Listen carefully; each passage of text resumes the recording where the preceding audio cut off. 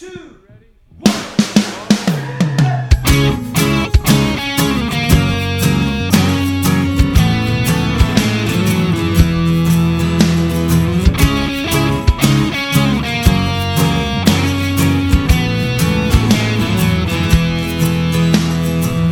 Hello, and welcome to Say That podcast. Your real questions, get real answers. My name is Matt King. I'm your host here in the city of Chicago, and joining me here is Glenn Fitzgerald, the president of Mission USA. Yes, I am. Yes.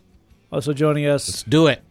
Also joining us, Jed Brewer, the director of Mission Right USA. on. Also joining us, someone who will be getting attention as soon as his name is mentioned, which is why Glenn may be stalling a bit. Right on. He is Jed Brewer, the director of Mission USA Productions. Actually, I just want to donate this time to Glenn getting attention. Woo! Yes. You would all at home, in the car, in the lip school, wherever you are, take a moment while you're listening and just think about Glenn. Yeah, just attend to him and your Just thoughts. give me your attention. The sweet, sweet attention. Sure. Also joining us, one of the pastors of Christ Community Church, Lee Younger. Thanks for recognizing me, Matt. I'm glad that you said my name out loud. It would be a poor podcast that was just my inner monologue. Now, Lee. Just 60 minutes of me going, Now, Lee, Yeah. do you want all of your attention? Because I'll go ahead and if you don't want it. if you want to, here's what I was gonna, my initial plan was to use my attention, but if you have a plan to commandeer that, like with pirate tactics or something. Right. Well, I don't. I was going to do some sort of guilt manipulation move. That's my usual thing. Sure, that's a good way to go. It's a good way to go. It seems to always work. Absolutely. So, but maybe for today's show I'll just be cool. We'll try that. Something I can only imagine what this show will be like when that day comes. I can only imagine. Can you only imagine? I can only imagine. well, Jed's segueing us. It's like doing a segue, only it's kind of just flinging yourself into something repeatedly until it segues. I can only imagine, Glenn. Does that remind you of anything? No. That's. I say let's just move on with the show. You get down to the wisdom. Okay, Well- cool. Let's do it. I think there's no moving on with the show because we have a real emergency. We do. We have an emergency. Wait, now is this a real emergency? Because I like to just do the question. And I know answer you do. part. Believe me, this qualifies as an emergency. Actual emergency. Buckle in, folks. Are you declaring a state of emergency? Declaring a county of emergency? Yeah, we don't want to A get. hamlet of emergency? We don't want to. My goodness. A Hamilton of emergency. Wow. baby. Oh. Folks, buckle in. It's about to get weird. Yeah. Got an email into the Say That inbox from our friend Brad in Knoxville. Our podcast friend, Lee and I's Yes. real life friend, my arch fantasy football rival starting next week. Brad alerts us to a news item coming in the greater Knoxville area. This happened, we record this on December 7th. There's infamy around. You can just feel it. Sure. There was an event last night in Knoxville, Tennessee that Brad very generously offered to buy tickets for any of us if we wanted to go to. And this event was noted figure skating legend Scott Hamilton presents Scott Hamilton and Friends on Ice. Wow. Now you say there's nothing really weird about that yet. Scott Hamilton is a Noted figure skater. figure skater. Of course, there would be a thing on ice. Sure. If you had like the Lumineers on ice, would be weird. That Sure. would be weird. But not as weird as what you're about to hear. Scott Hamilton on ice. They have live music. They have a house band, if you will, and that house band is Mercy Me. Wow. Noted mid 2000s CCM artist K-Love staple. Mercy me. So, Just playing the songs while people figure skate. well, and let me try and get my mind around this. First of all, You can try. we got people skating Yeah. Yep. and just Sow cows, triple axles. so it's mostly like just skating in a circle, Triple toe loop. and then you have a live worship band. apparently. But we're not worshiping the skaters, right? No, it's because that would probably be No, well, I'm inappropriate. on the site here, and it's apparently a thing they're doing for charity, which is all lovely. But there are no Christian overtones to this at all. Like, if it Well- weren't for Mercy Me being involved, there would be nothing explicitly religious about this at all. Let me just tell you this right now. I'm not afraid to say this. I think there's some people that figure skate in a decidedly Christian way, Absolutely. and some people figure skate in a way that's clearly secular. Yes. Okay? That's where I'm coming from. I'm gonna need you to break down the distinction for us. Well, I'm glad you asked that, Matt. So, for example, one way that I might figure skate in a Christian way is I get a giant wooden cross, Okay, put that on my back, strap on the skates, you gotta have follow a me? strong core. And I'm getting out there, Right. and I'm flipping and twirling while hanging on for dear life to the giant wooden cross. To You're, the you're old clinging rugged to the cross. cross. Okay, Sure. that's the song that we should be doing, not this CCM stuff. What I'm clinging to the old rugged cross, and I'm going in this. You know when they do the twirl, where you twirl around. Yeah. The centrifugal force of that's unreal. Sure. So at some point, I would turn loose this cross. It's going to fly into the audience and probably do serious physical damage to somebody. That's how a Christian figure skates. Okay, That may be Dude, you're- symbolic as well.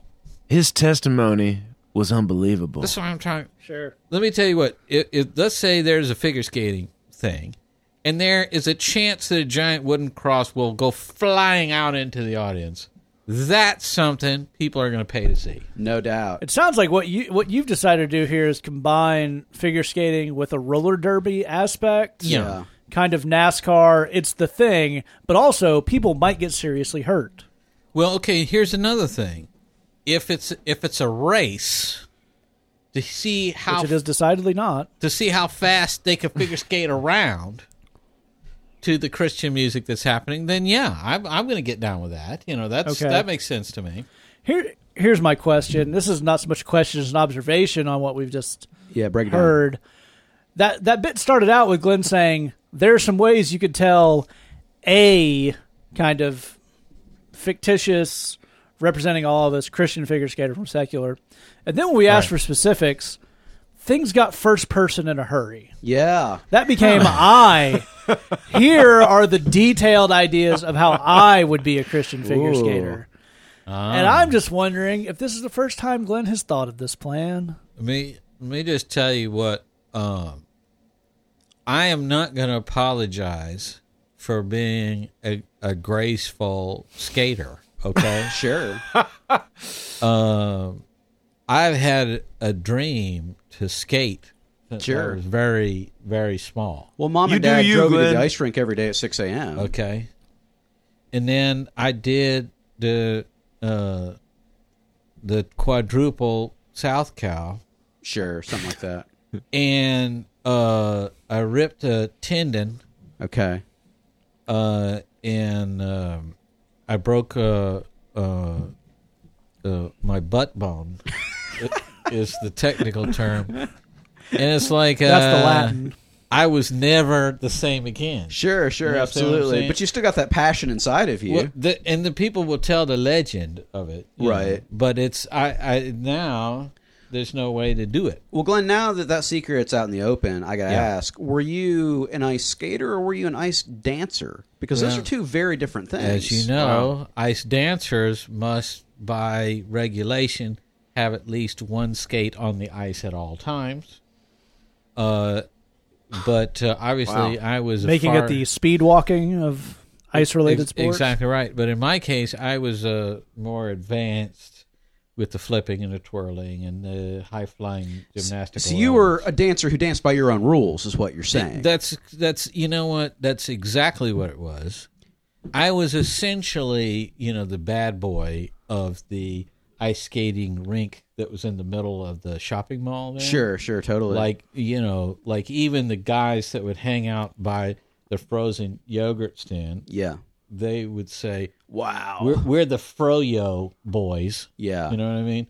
Everybody's afraid of them. Yeah. But I would come along and they'd be like, they would part over to the side. Yeah. Because they know. I mean, They know what's up. This guy, he's a serious dude. I can only assume that when you got mad, when life got to you and you Yeah. saw this frustration, that you would let it out through the vehicle of ice dance. Yeah, I just had to get up there and skate. Yeah. Yeah. Yeah. Just with all my heart and all my soul. So part of what it is, I hear Scott Hamilton getting out there and twirling and flitting Sure.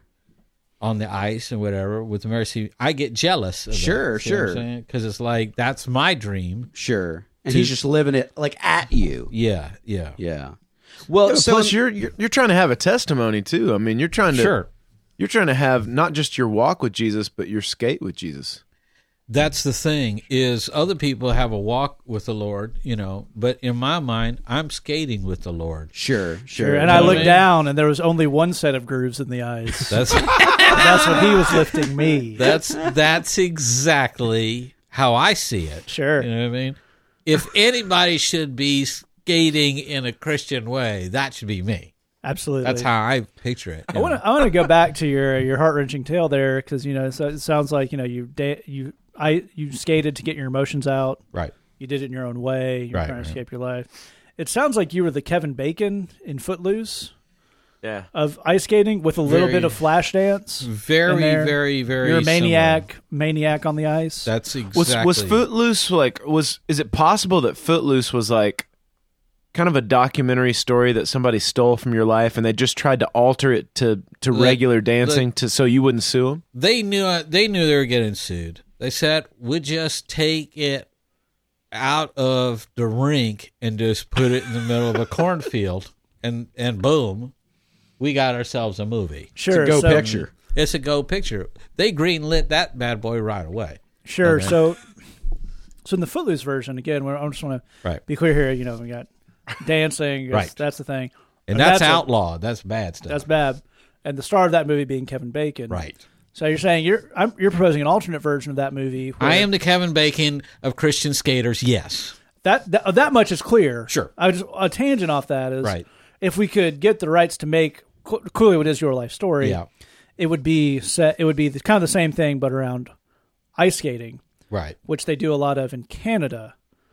Right. So I think the main character's name would be Kevin Ham. Okay. Now, Well done. Well It It was done. a You know, long trip. it was a folks. long, I think we'll long all way. agree it was good. a That long was way excellent. to go. I applaud the effort. I really did. That was amazing hustle on that one. It was like an odyssey. First of all, here's what would happen. First of all, the soundtrack is done by Mercy Me. Sure. In your movie? In my movie. Would pay real money for the Mercy Me cover of the Footloose song. Where I'm skating around Yeah. and I'm attacking Canada by skating into their territory and telling them how it goes down. So, Are you fueled by Cinnabons from the mall? clearly, I mean, that's, let me tell you what, and I make no apologies for this. You understand? You get me hopped up on Cinnabons. My feet are going. You know what I mean? My feet, in my mind, I'm skating right now. Sure. But I can smell a Cinnabon, and it's like, boom, let's go. Let's twirl. Let's flit about on the ice and whatever, prancing and spinning and whatever.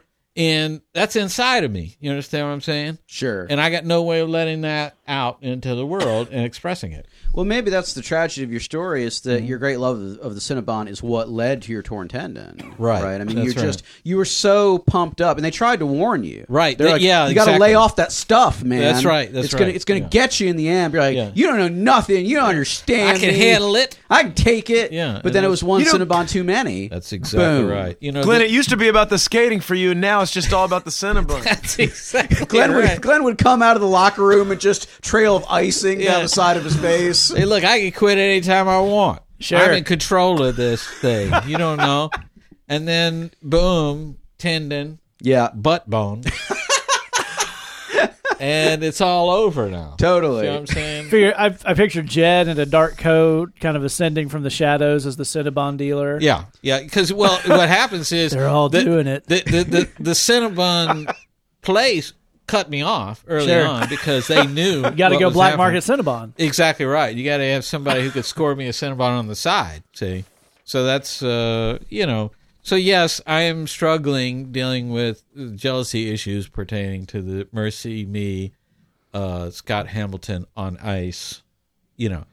But just as we close this out, I would challenge everyone to think how much better their Sunday morning worship service would be if it were on ice. Totally. Sure. You know what I mean? Absolutely. This is what we've been missing all along. Sure. Dude, Palm Sunday on ice? Let's inject a degree of difficulty into this Okay. situation. You put Pastor at Paris Gates. He's got to deliver this sermon. And you know what? You know what I mean? We're going to see how he does with it. Sure. You know what I mean? I mean, you can't just stand there. You Sure. gotta- I'm not sure if I agree with that sermon point, but he did it while skating backwards. okay. That counts So for that's something. That you know, it's not just that I'm being fed spiritually, but it's a nice visual experience. Well, Absolutely. it's he may not have landed that last point, but he did land that double toe loop. okay. Now, if we do church on ice, do we have the judges from the various countries that get to rate the sermon? That's right. Well, yes. I think you do it that way, but it's judges from various denominations. Okay. Okay. Right. Yes, that's right. You know, it had a lot of fire, and I really enjoyed it. So the Baptists scored it high, but Yeah, not but a the lo- not a lot of- brethren, they're never going to give not you a lot of double three. exegeting. The Presbyterians gave him a 7. Oh, Yeah, that's got to be yeah. a disappointment. Yeah. So I think church on ice. Just think about it. I'm not saying mandatory, but just think about Bible study on ice. I can only imagine Bible study on ice. And I with can only that imagine it. kind of circular coming back, Jed thinking that was funny enough to both reprise and end on, I declare emergency off. Thank you. Emergency off on ice. Yes. I also want to point out, dear listener, that Let me just one more. Bell choir on ice. Oh, that's a nice. good one. You know what I'm Save, saying? save something for the outro. But when we started that emergency, I really thought we were going to go heavier on the Mercy Me and less on the ice skating. But I think we really found something special. Yeah, that's good. I think the audience was expecting that too, and I like when we can come up with a surprise. Yeah. You're saying we're just weirder than you thought we would be. Yes, exactly. You know what's full of surprises? Bridgebox. Nice. Maybe, Oh. kind of, Sure, segue on ice. That's a segue on ice. So we got your Bridgebox, $8 a month, lots of good stuff, sermons, songs, Bible studies. Our topic for the month of December is, help remind me, Jed. This month right now is what does it mean for God to give me a gift? Absolutely. And if you sign up here in the month of December, we have our Bridgebox Christmas EP. We did some of that last year, so if you'd like some Christmas music from us, you can go ahead, sign up at missionusa.com/bridgebox, and sign up for the younger version at missionusa.com/BBLY. Let us know, and we'll send you some extra Christmas music. And as we pointed out last week, your pick of merch. We've got some beanies left over, some rubber bands, some T-shirts. So if you'd like to sign up, now is the time. All right, we're going to go get into our first question here. This came in anonymously to our Tumblr inbox. It says, "Hello, say that, guys." Hello. Very polite. My goal for the next few months is to surround myself with a better circle of friends. The crowd I currently hang out with is toxic, but surrounding myself with new people means shopping for a new church, looking for a place to serve, and, well, meeting people. Because of previous bad experiences, the enemy always tells me I'm too weird, too different. Once people get to know me, the real me, they'll reject me. How do I win this battle and put myself out there? Then there's a word I don't understand. Oh, that's gracias. Yeah. I thought we were going like the Koine Greek, but it's just gracias. That's our Spanish-speaking brethren right there. Oh. Thank you. And Dios te bendiga. Sure. There Lee, you go. why don't you start us off? Yeah, hey, this is a great question. There's a couple things I really like about this question. One is, you jump right in and say, "Here's the problem I'm looking at right here. This is what I'm facing down," and you say, you get to the end of this question, you say, you talk about this problem of meeting new people and finding a new place and new place to serve and stuff, and a lot of folks at this point in the question would say, I don't feel good about that because when I try to meet new people, I don't do that well because I'm too weird, I'm too different, and once people get to know the real me, they'll reject me. A lot of people would do this question that way, but what you did is a subtle difference. You said, because of some of my previous bad experiences, the enemy always tells me I'm too weird, I'm too different, and once people get to know me, they'll reject me. I love that you say this because once you know that it's the enemy that's telling you this stuff, you got a big leg up on being able to get past it. We know from the scriptures that Jesus calls Satan the father of lies. He says when he's lying, he's speaking his native tongue. In other words, he doesn't have to think about it. Lies just fly out of his face. When you know that the thing and this is important, so I'm going to say it slowly. When you know that the thing holding you back is a lie, then you know you can be bold as you do the exact thing that is holding you back. That's a good thing. If you know that the thing that's holding me back is a straight up lie, then that should give me courage and boldness to go ahead and do that. Because if I'm being lied to, then that means he's stopping me from doing something that Jesus wants me to do, that Jesus is going to help me to do, that Jesus is going to give me the strength and the grace and the connections to actually pull off. Here's the kind of the real talk on this deal. The enemy wants you to think that you're too weird for people to like you. That's not true. Let me tell you the thing that is going to actually be hard about it. It's not that nobody's going to like you. People are going to like you. The thing that's going to be hard about this is when you meet new people, there are some jerks out there. It is going to be uncomfortable. There are going to be some people who maybe don't know how to act and stuff like that. There are going to be people who won't engage. But when you're trying to meet new people, you just have to keep going. You just have to keep pushing. You have to keep finding those areas of contact where we're the same, stuff for us to talk about, stuff for us to do. You keep asking people questions about themselves. You keep trying. You keep going out there, keep asking the Lord to hook you up. Ask the Lord to bring people into your life. You know Jesus wants this for you. You know it's the thing that's holding you back. You're in a real good position. It's not that you're too weird. It's just that when you do this kind of thing, it is hard to do. There are awkward times, but eventually you kind of cross over a line where you really start to make some friends. And we're going to be praying for you on this. Amen. But you're in a really good position of knowing the stuff that's holding me back, it's just a liar lying to me. So I just need to ask the Lord to help me, ask the Lord to hook me up with some connections from his hand, and I just need to go boldly through this thing. It's really great stuff. Glenn, part of the idea of people being, I'll be too weird and people won't like me is, it's not really maybe the right way to look at it, but you can kind of use your, not weirdness, but your stuff as kind of a litmus test, right? Yeah, absolutely. Weird is good. We have way too much homogeneity, and that's probably a word that people might get wrong. Sure. We have there's too much. We're too homogenous. We're too similar to each other. Let's keep the language simple. Don't get us confused with other Christian shows. Yeah, this is. We have this tendency of everybody trying to be like everybody else, and we're all sick and tired of that. Don't do that. Don't try and be like us. We need you to be like you, and we need you to be the weirdo that you are, because there are weirdos like you in the world that you need to reach that we can't reach, that only you can. Yeah. So we need you to keep your weirdness going, because that's your mission field. So we don't. If you be like us, then you can't reach those people. And when you say we can't reach them, that's not because we're normal. We're just different types of weirdos. Yeah. Exactly right.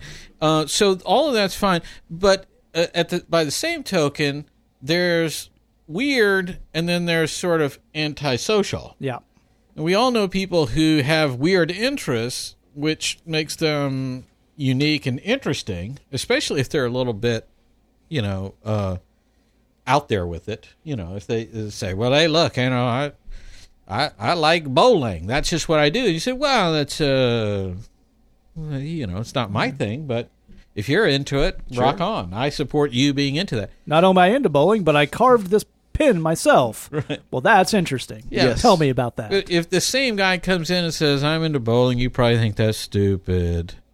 That's a different thing. Now, I do now. Yeah, now you're sort of being antisocial by sort of implying that I am a judgmental schmuck and that I'm not supportive to other people. Yeah. So the bowling thing is not a turnoff. It's the funky attitude that's a turnoff. So I think that's where we want to focus on is as long as we're not being antisocial, being a weirdo is a good thing. Absolutely right. Jed, maybe you can speak to this. There's a term in Christianity and stuff, and we've used it on this podcast for it. People tend to misunderstand the idea of fake it till you make it, but this is actually a really good example of when that's going to help. Totally, absolutely. This phrase, a lot of people get confused. Some people think it's a bad thing. Some people aren't sure. Understood correctly, the idea of faking it till you make it is a great thing. And it's actually a key part of life. You go to the job interview, you don't feel confident because it's a nerve-wracking thing, but you act confident, and it does two things. A, they perceive you as confident, and B, you become confident off of acting confident. Well, it's a similar thing here. I mean, part of what Glenn is describing is that people like confidence. It doesn't even have to be real confidence. But, they say, hey, man, what's your story? What are you into? And if you confidently say, dude, I dig bowling.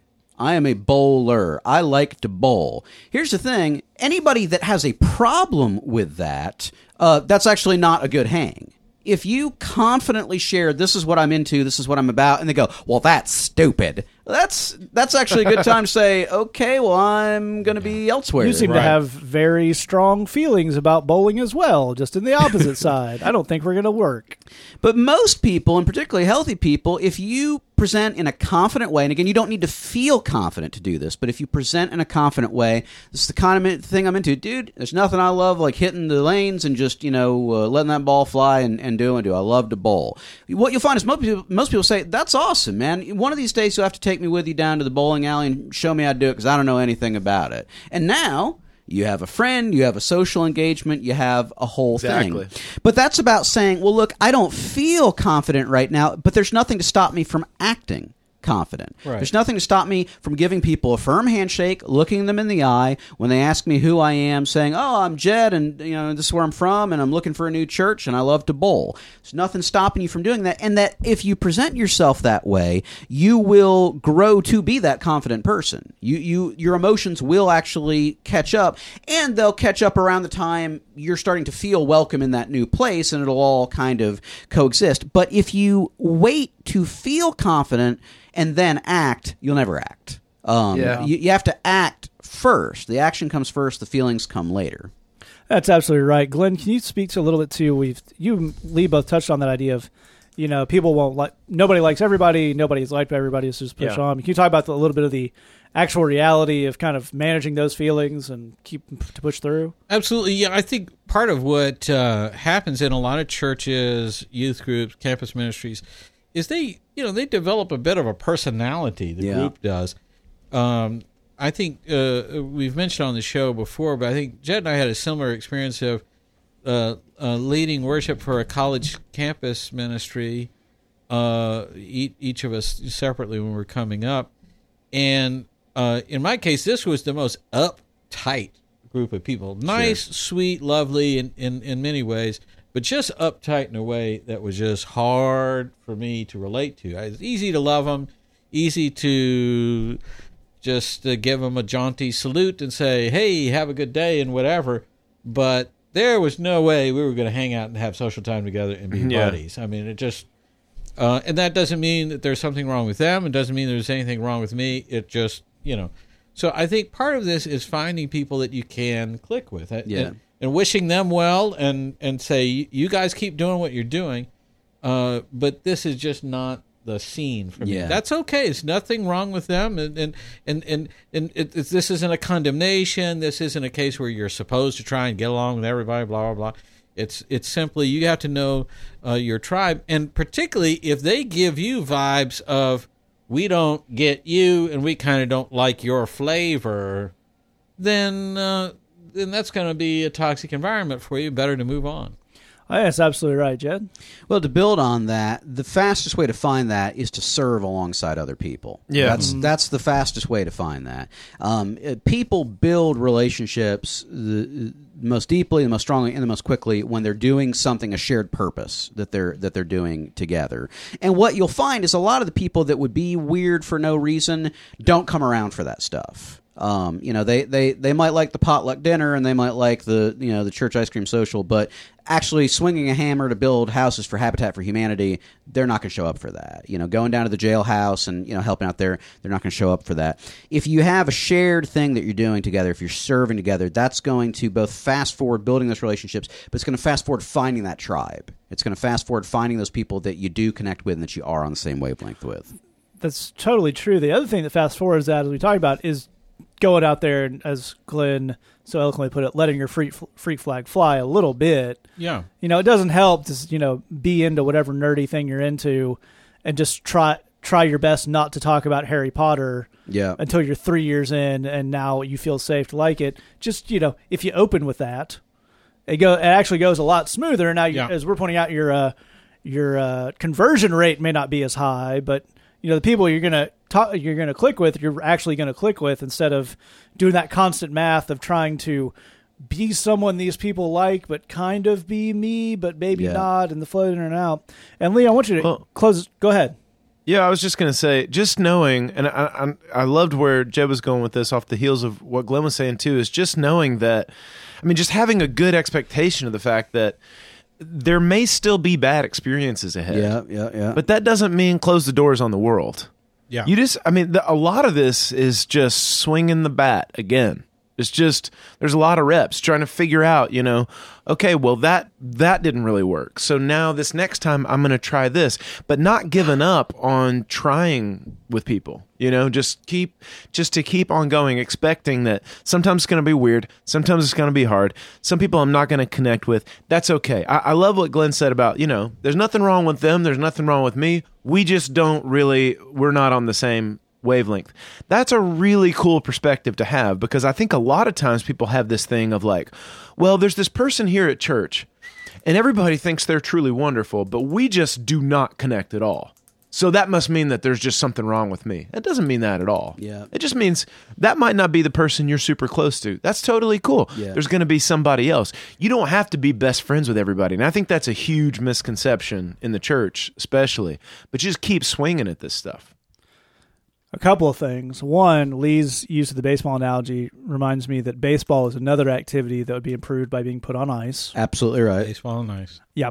Also, you point out in your question that you're kind of looking for a new church. It's important to remember that all this stuff we're talking about, interpersonal relationships, in a weird way applies to churches as well. Yeah. Churches, congregations, they're just groups of people. They have a character.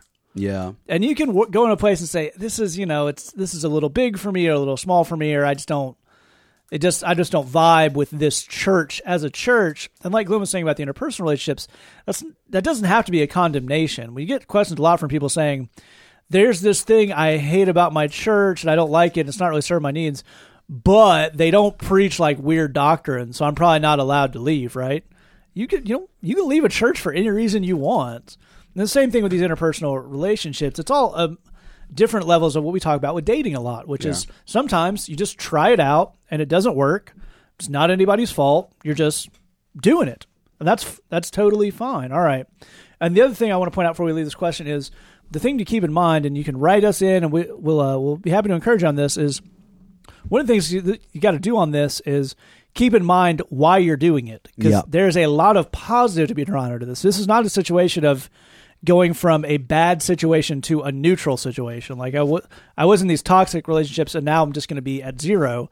This is a thing about putting changing an aspect of your life in a way that's going to make everything so much better and so much rewarding and so much easier, and just this is going to supercharge your whole walk and your whole life being in a good community. So when you're getting discouraged on that, it's an important thing to keep that in mind. It's really true. All right, we're going to move on to our next question here. It came into our Tumblr inbox. It says, I grew up in a more liberal tradition of the faith while my girlfriend has a more conservative background. We have healthy conversations about this difference and have come to understand and respect each other's point of view. But she has way more strict expectations of our roles in the relationship, like it says in Ephesians 5:21-33. Any suggestions on how we can level our expectations of each other? Glenn, why don't you start us off? Yeah, a lot of people kind of have a way of getting either freaked out about this idea of man as leader, and those who don't get freaked out about it have a way of misinterpreting that. So we want to get this part straight. First and foremost, there's no such thing as a leader when there is no team to lead. Okay. And there's no such thing, and there's no point to having a team doing anything if there isn't a mission for that team to do. Sure. So it starts with a mission. It doesn't start with who's in charge here. First of all, we have to figure out what we're going to do. That's step one. What is this marriage, this dating relationship, whatever it is, going to do? What is it going to accomplish? What's the point here? That might include, real missions type activity. It might be witnessing to friends. It might be helping one another with schooling type stuff. Sure. Being an encouragement to each other's families and stuff. So it might be 3 or 4 things, sort of maybe one big mission and a few smaller submissions, things like that. That's fine. So figure out what the mission is. Then you form a team. Yeah. You don't figure out who's in charge. First, you have to work together as a team. Then from that team, someone will naturally, of course, form some leadership. Okay. Now here's let me just say this quick and we'll send it around to these other fellows. The thing is, as Jez pointed out in a recent podcast, both of these people are serving each other. Yeah. Yep. So forget about I'm offended as a feminist that a man would be in charge of me. That's not what this is. This is everybody serves everybody else. Right. Everyone humbles themselves. Everyone looks at their partner's needs and say, that is on me to help my partner with this other person. So that's the thing. Let me tell you what it's like to be a leader. So, for example, we had a ladies' ministry. They want to do a ministry. We have ladies, my wife, Judd's wife, some of the other ladies. They said, we want to do ladies' ministry. They came to me and said, okay, you teach us how to do ministry. I sat down with them and gave them some of the basics that I give to the fellows, explained to them how to do it. They picked the date. They picked the format. They picked the topic. They picked the way they wanted to present that. They invited the ladies. They did the whole thing. The men hauled food. They set up chairs, set up sound equipment, and then we got out of there. And the men did childcare. And did very, very, very, very poor childcare. At some point on one of these meetings, they ran out of toilet paper. I am the guy who got in the car to go to the store to get the toilet paper. I walk in. There's a lady there that's never seen me before. And I say, hi, my name's Glenn. I'm the toilet paper guy. That's the way she knows me. That's whatever. After this meeting, I sit down with the ladies. I debrief. I go over what we learned, what we want to do different, so on and so forth. But all that to say, very quickly, the point is that I'm serving them in each of these things, whether it's taking time to give them some instruction, whether it's taking time to go and get toilet paper, or whether it's taking time to listen to them afterwards and help them sharpen up what it is they're doing. I'm serving them all the way through that. And there's I may be helping them figure out how to do what God's calling them to do, but I'm not ordering them around. That's a different thing. Right. I think that's absolutely right. Jed, can you speak a little bit to kind of this idea of what's going on in Ephesians and how that applies or doesn't to dating relationships? Sure. Well, as you strongly imply there, that passage in Ephesians is about people who are married. Right. If you say that this is your girlfriend, so therefore you're not married, so therefore actually none of this in applies. That passage applies to you. Yeah, this is actually not talking about you guys. Someday it may be talking about you guys, but it isn't today. And here's why I bring that up. It's not just to be overly detail oriented. When people are really, really, like, there's a passage of Scripture that's really super important to them that doesn't actually apply to them, we want to hunt, why is this so important to you? Yeah. So if you have somebody where they grow up in a family where their physical needs aren't being met, but they're really hung up on the passage, the love of money is the root of all kinds of evil, it's possible that verse was used to tell them they were wrong to want things when they were growing up. So the problem here is your greed, okay? In this case, is there a chance that your girlfriend is looking to this passage in Ephesians as a way to cover up her uncomfortability with asserting her own desires, interests, and opinions? Is there a chance that that's what we're dealing with? See, one of the most important things you can develop, and you should be developing it in a dating relationship, is the vulnerability to tell the other person what you want. Yes. This is the way that I feel. This is what I want to do. This is where I want to go. This is the way I want things to run in our relationship. Understand, I want to be crystal clear here. You cannot have a functional relationship, dating or marriage, where you are not regularly telling one another what you want in plain, unvarnished language. Say that right there. If you have it in your mind that either they should magically know what you want, not going to work. That's not going to work. Or, to the other extreme, if you have it in your mind that your job is to not want anything, right, and just go with what the other person wants, that is not going to work. That's how we never get to dinner. Yeah. What do you want for dinner? Whatever what do you you want want for dinner? Then nobody gets dinner. Right. Bottom line, I think it's easy when we have hang-ups that we don't want to look at to find a passage in Scripture to baptize those insecurities, to baptize those hang-ups. I think there's every chance that's what we're looking at here. This verse does not apply to you guys. You're not married. You are not the head of your girlfriend. No. Let's be crystal clear on that. She is not being called to submit to you as her husband because you are not that. I think there's every chance we're using this to cover up other things. And if that's the case, that's okay. That's fixable. But your girlfriend does need to take courageous steps towards communicating to you in an open and plain way her thoughts, desires, opinions, and wishes. I think that's absolutely right. One of the things to piggyback on that is Christians are very comfortable with the idea that there are physical things that should be reserved for marriage because marriage is the only kind of relationship that God created to actually be able to sustain those in the way they are, and that's true. But one of the things the passage in Ephesians 5 says is there are practical and emotional things that should also be reserved for that. And somehow this whole Christian dating culture thing, they lost that altogether. Yeah, there's the idea of we should be able to just rush to acting like we're married in every way but having sex, and that's super holy.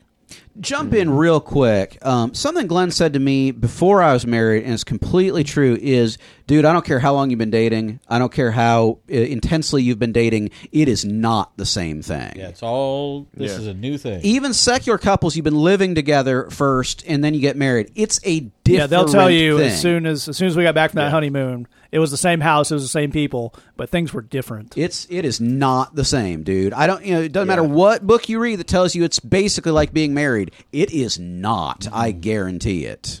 Yeah, that's absolutely right. I want to go back to something you were saying about using something to baptize your insecurities. I wonder if part of what's going on in this isn't using this particular passage of Scripture to throw some baptism on your preferences. Okay. Because one thing you hear for a lot of kind of young gals say today is this idea of, I am tired of getting a text at 10:30 p.m. that says, hang out, ?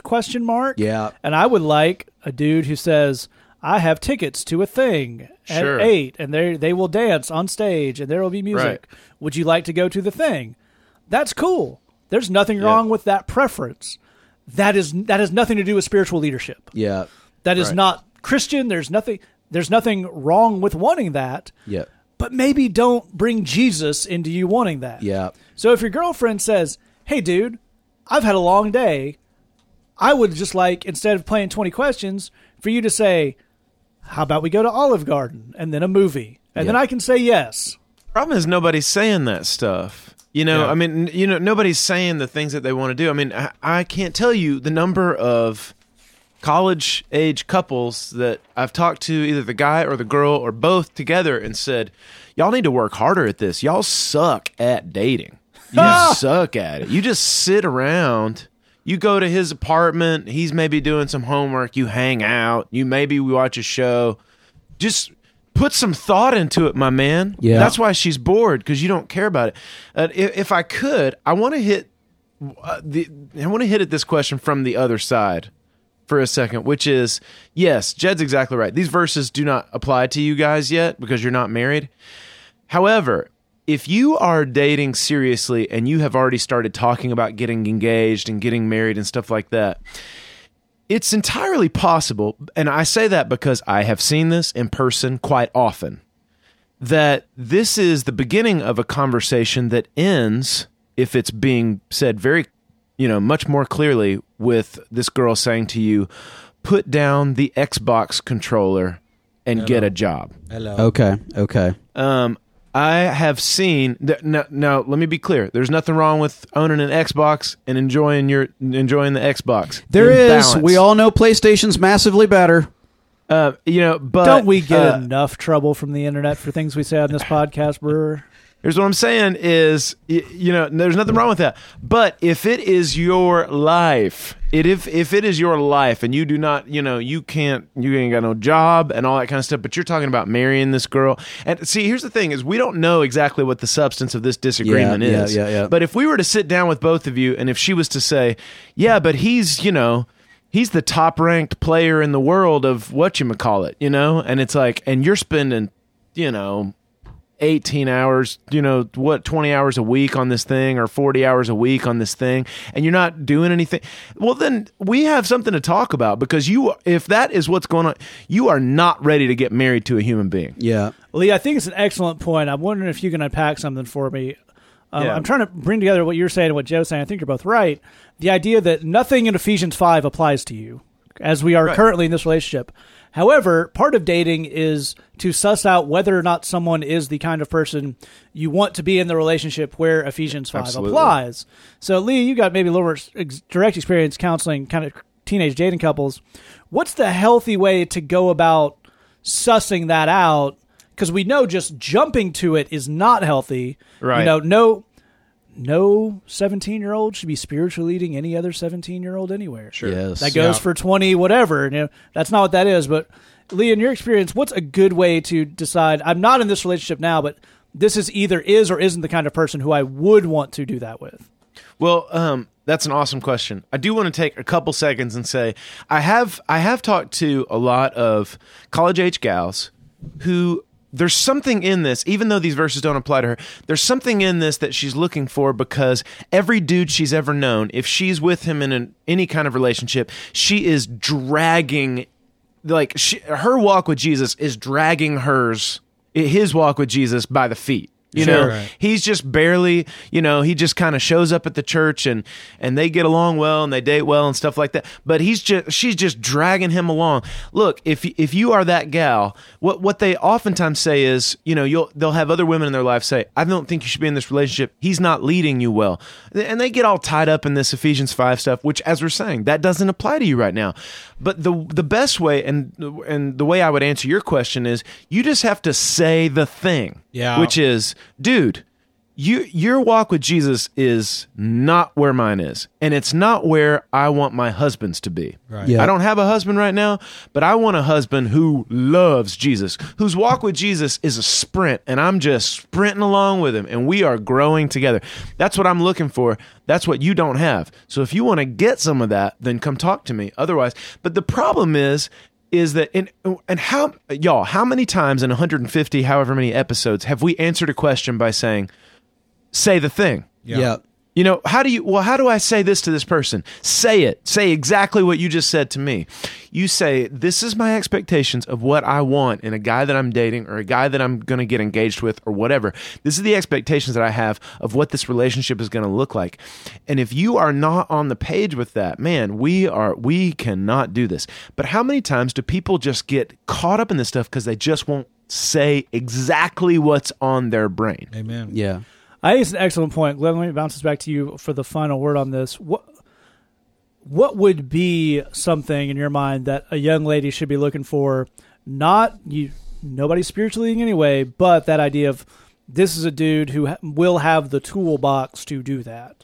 Yeah, I think for me, it's about, if just keying off of what Lee was just talking about, it's about setting a pace. He's using sort of a running analogy, but it's this idea of if you're a female in a relationship and you're the one gigging him to get ready so we can go to church, and I don't feel like going, and you're constantly sort of the one driving that. Yeah. you're going to feel like, hey, wait a second. Now, again, as Lee's saying, you might word that, and I need someone to provide more spiritual leadership, but I don't think that's actually what it is that you're desiring. I think you're desiring someone who will encourage you and motivate you in your walk. And, of course, he has to be doing that a bit in his walk. Anything that involves any kind of leadership, especially servant leadership, is about you are a self-motivated person, and you provide your own encouragement to yourself. You're toughest on yourself, and then as you challenge and encourage those that you're leading and encouraging along, they can follow your example and they can see what it is that you're doing. So, there are some elements of leadership type stuff in this that you're looking at. But I think at this stage, you want him to hear from you. I want you to set a faster pace for your walk. I want you to be encouraging me in this.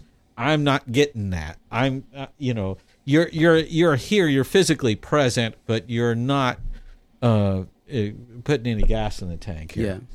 Yeah, I think that's a really good point. I'm going to try to put a button on this and say, I think if I could summarize a little bit of what we're saying is you're not looking for someone who is spiritually leading you if you're a young lady in a relationship. And if you're a dude in a dating relationship, you should not be looking to spiritually lead anyone. But what you want to do is have the kind of walk with the Lord. If you're a gal, look for a guy who has the kind of walk with the Lord. For when that happens, there will be something to be spiritually led towards and away. Yes. Yeah. The idea is if someone has, we'll degender this, if someone has the kind of walk with the close pursuing walk with the Lord, all that other stuff is a function of work and communication. Yeah. And getting some good advice. Anyone can do that. What you can't do is say, well, this guy is a leader, which sometimes means he's super bossy or just tells me, again, this may say something about me. I go back to dinner. Okay. He just says, this is where we're going. That's not actually leadership. That's just kind of telling you how it is. That's shot calling, and that's a whole different deal. Absolutely, that's a totally different thing. And you can't, what doesn't work is taking that guy and saying, but if we can put the Jesus piece in there at some point along the way, we're going to have so much spiritual leadership. That's not what you're looking for. That's not the way to go. Yeah. And if you're a dude, our advice out there would be just focus on your walk with the Lord, focus on learning how to have relationships in the sense of communicating and serving, and everything else on that will figure itself out. Totally. And I'll go back to our last question. There's some people who you say, like, I'm not down with the real gender role thing, and she's super in on it, and maybe that just means we're not a good match. I'm not saying that's what's going on your thing, but I would venture to say that all four of us know couples who were both great people, both you could have seen how it worked, but they just didn't connect. Yeah, there was just this difference in the idea of the way they looked at relationships, and they both split from that, found people who looked at it the same way they did, and it was off the races, all good stuff.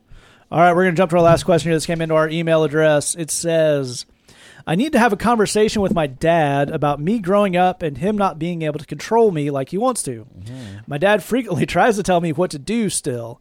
How do I know if this is controlling or imparting wisdom in a way that may feel controlling? What do I do or say? Jed, can you start us off? I can. Man, thanks a lot for writing in, and I appreciate you asking. This is tough stuff to navigate.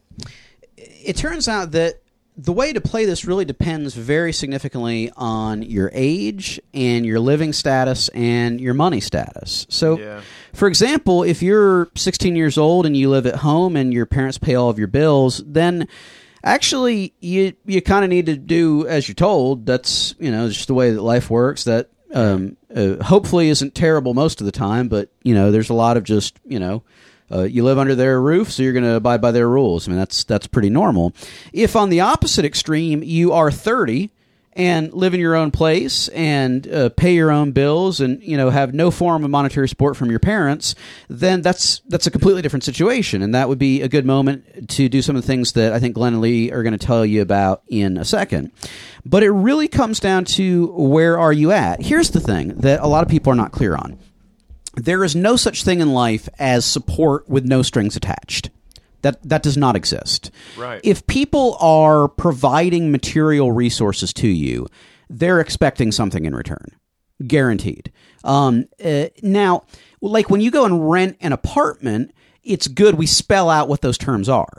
We're very, very clear. I, as the tenant, I will pay you $600 a month for this studio apartment. You, as the person renting me this apartment, will make sure it remains in good working condition, and we're going to do this arrangement for the next 12 months. And we have a formal document called a lease that specifies exactly what is and isn't okay and who's responsible for what. And everything's very formal. When you get with family, the funny thing is there's that same give and take. It's just that we're not being upfront about what those terms and conditions are. And that's what gets us into trouble. It's weird to say it. It may sound cynical. You'll have to forgive me for it. If people are providing material support in your life, they're expecting something in return. Now, that may be as simple as they'd like to hear from you via phone once a week. And that's fine. They may have an expectation of, I'm going to tell you what to major in. I'm going to tell you, the kind of grades that you need to get. I'm going to tell you about whether or not it's okay for you to be dating. It may be somewhere in between those two things, but they expect to have some say if they're providing some degree of material resources. The issue for you is, what extent of material resources are they providing? How much say do they really want? And how much say are you willing to give? But we need to take a last thing before I hit to these other two barriers. We also need to examine, what is your bargaining position? In other words, the person, whenever you're bargaining, the person who's willing to walk away is the person who wins that negotiation. Every time. Right. If you can say to your dad, if you're in a position where you can say, look, you do X, Y, and Z for me, and I'm super grateful, but I don't need you to do any of that. If that stops tomorrow, I'm okay. Then that's one discussion. If it's, hey, you pay all of my rent and keep the lights on, and if you stop doing that, I'd be homeless, but I have opinions I'd like to tell you about. Don't do that. That's a very different situation. You need to be clear on all of these variables, who you are, who they are, what the situation is, and based on that, you can figure out a strategy to move forward. That's a really good point. The thing that leaps to mind is an economics term called cost-benefit analysis, which is the idea of what am I getting of this versus what am I putting out of it and what's worth it. And I think that sounds very businessy, and Jed was talking about kind of leases and contracts. And it all sounds not very family-ish or not very Christian, because we're talking about this in very dry terms. But that's actually the way you want to approach things like that. It seems counterintuitive. The way it gets all tripped up is with that, as Jed's pointing out, there's no thing in your lease that says, be nice if you visited the leasing office a little more often. Like, there's no emotion. That's why that works. But Glenn, can you talk a little bit about that idea of approaching a conversation unemotionally? Yeah, I think the part of the problem here is roles. Yeah. Okay? The idea, the healthy thing, the healthy way of developing young people from adolescence to adulthood is that parents are meant to transfer slowly over time more and more responsibilities to that young person, starting in adolescence and transitioning to adulthood, so that by the time they're a fully grown adult, as Joe was saying, out of school, paying their own rent and so forth, at that point, they're making 100% of the decisions in their life. Now, bless their hearts, some parents miss that moment. Yeah. I mean, they don't begin that process until the child's in their mid-20s, let's say. Exactly. I think it would be easy to vilify parents on that point because they're full-on wrong. But if you talk to parents in that situation, they would say, do you know how clueless this child is? Yeah. Do you know how prone this child is to screwing up? And I will tell this child information that is vital to the child's survival. The child blinks twice, looks at me and says, okay, I guess, And I have no idea, did you take in this information, take it seriously? Are you going to act on it? You know what? I better do it for you. Sure. And that's the loop that we get stuck in. So sometimes by approaching this conversation as an adult, you can stand firm and say, Mother, Father, I get you. Yeah. I understand what you're saying. I'm going to do what you're talking about. I got it. Yeah. I know you're scared about that. I will make mistakes, but I got this. I can handle this. And there's one other little piece with that, which is parents need to know that you actually do value their input. Yeah. Yes. Parents have a way of Exactly. saying the same thing 50 times, hoping it sinks in once. Yeah. And by the 40th time they're telling you something, you're going, yeah. I got it. You told me 50 times, I got it. And the parent says, I don't think you got it. Yeah. Let me say it again. Because And last time we had a this is- conversation with like this, you didn't do it. Exactly right. So you have to stop and say, parent, I love you. It looks like I'm not paying attention. It looks like I'm not really focused on what you're saying. I have that kind of face. I'm sorry. I'm not paying attention all the time, and you can tell, and I'm sorry. But I hear you on this, and here's the important thing.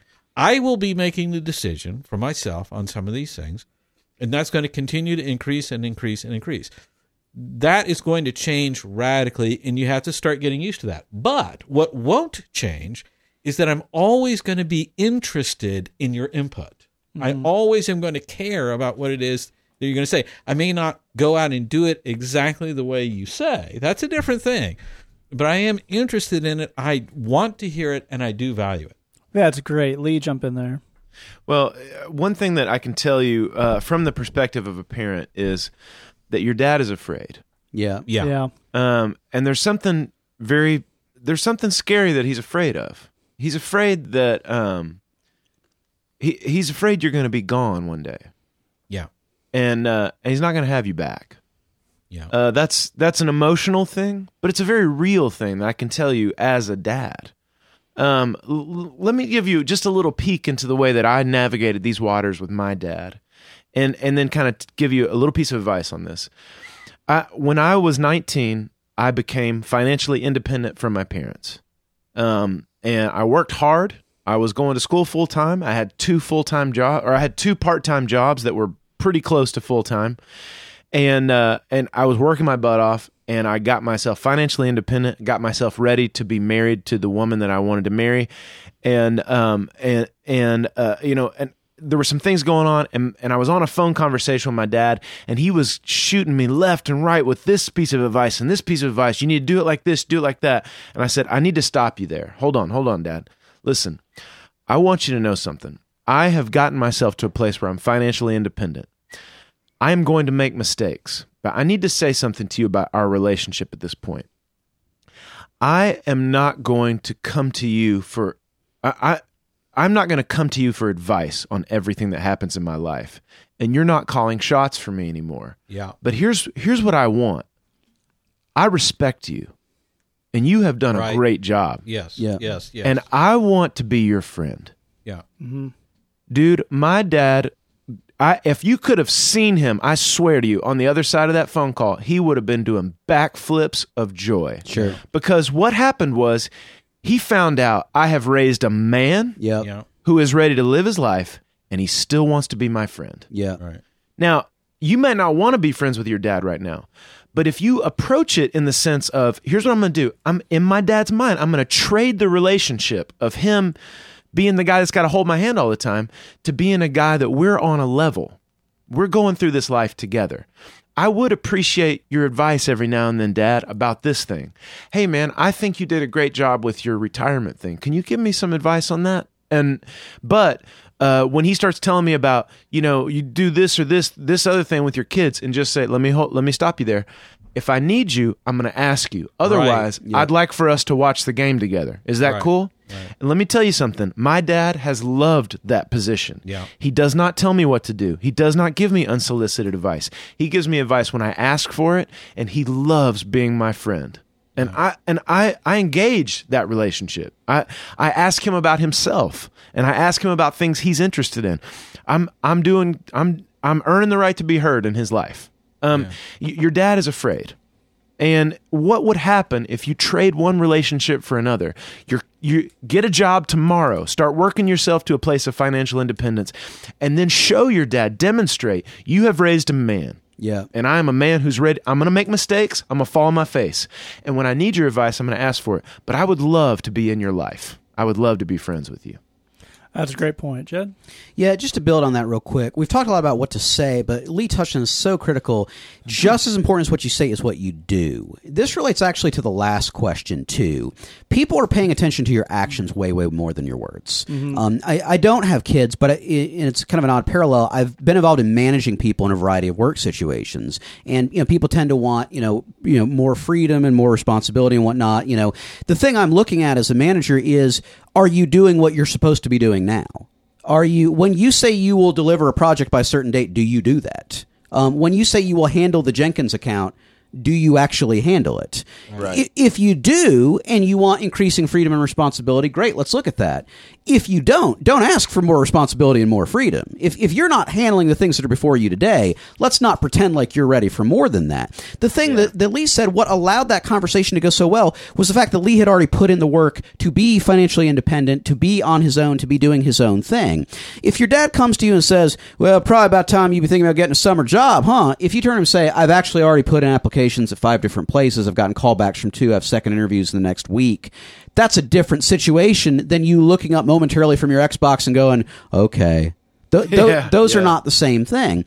People want to see that you're pointed in a direction, know where you're going, and know what you're doing. There are psycho parents out there that don't care about that. They just want to control because that's just what they're on. Most parents, they want to see you living out adult decisions. Same things with the last question. Girlfriends and boyfriends, they want to see you living out an adult life. That's in many ways what they're looking for. The words are important, but the actions are just as, if not more important. You've got to be living a life that demonstrates responsibility in order for those words to mean something. That's a really great point. I'll close this out by going back to kind of where Glenn started with the emotionality of it. One of the things that helps a lot of times, you say, as both Lee and Jed pointed out, which is absolutely right, if you have to kind of be working, you don't have to be all the way there, but you got to be working towards a life that an adult would have. Yeah. You also have to be able to talk to someone like an adult. Yeah. So it makes sense you're annoyed. We don't know. It's possible your dad has done some uncool stuff towards you, or parents out there have not really treated you super well pursuant to this issue. But if you stamp your feet and raise your voice, that invalidates everything. You can say every word we told you to the T. That's going to invalidate all of it.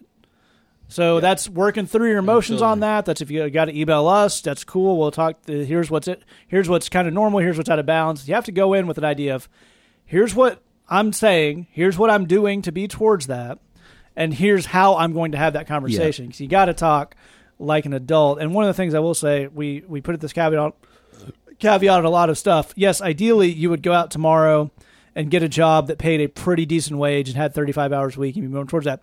That may not be entirely feasible at this point. So the economy is in, I believe the technical term is the crapper. Yes. So the idea is be working towards it, be doing something. And what that's going to do is it's going to put you in a position when you do have this conversation, it's also going to ease your own sanity to an extraordinary extent to say, even if I'm a year and a half out from being able to move in with 4 guys and put in the payment on the thing and being out of this, that's a lot better than at some indeterminate point in the future, something will happen. Just for your own sanity. All right. If you have a question for us, say that podcast at gmail.com, thebridgechicago.tumblr.com. You can check out our other podcast, The Bridge, a digital worship service. I can't say the word service, it turns out. Digital worship service comes out every Monday. The Bridge Loud, a heavy metal worship service, comes out every Friday. You can also sign up for BridgeBox, missionusa.com/BridgeBox, missionusa.com/BBLY. We're going to take you out of the song. This is another one of Jed's worship songs called Greater Is He. A lot of the stuff we've talked about in this episode is about summoning up the courage to go out and do something that's a little scary. We believe in you, and God believes in you too. God is going before you, and He is greater than your challenges. That's what this song is about. Thanks for listening. Just remember, we love you. God loves you. There's nothing you can do about it. The Say That Podcast, a cinnamon of wisdom for your inner skater on ice. When I make a bad choice, well, I don't have to make 10 more. If Jesus won't give up on me, why should I give up on the Lord? And when I've made 15 mistakes, well, I can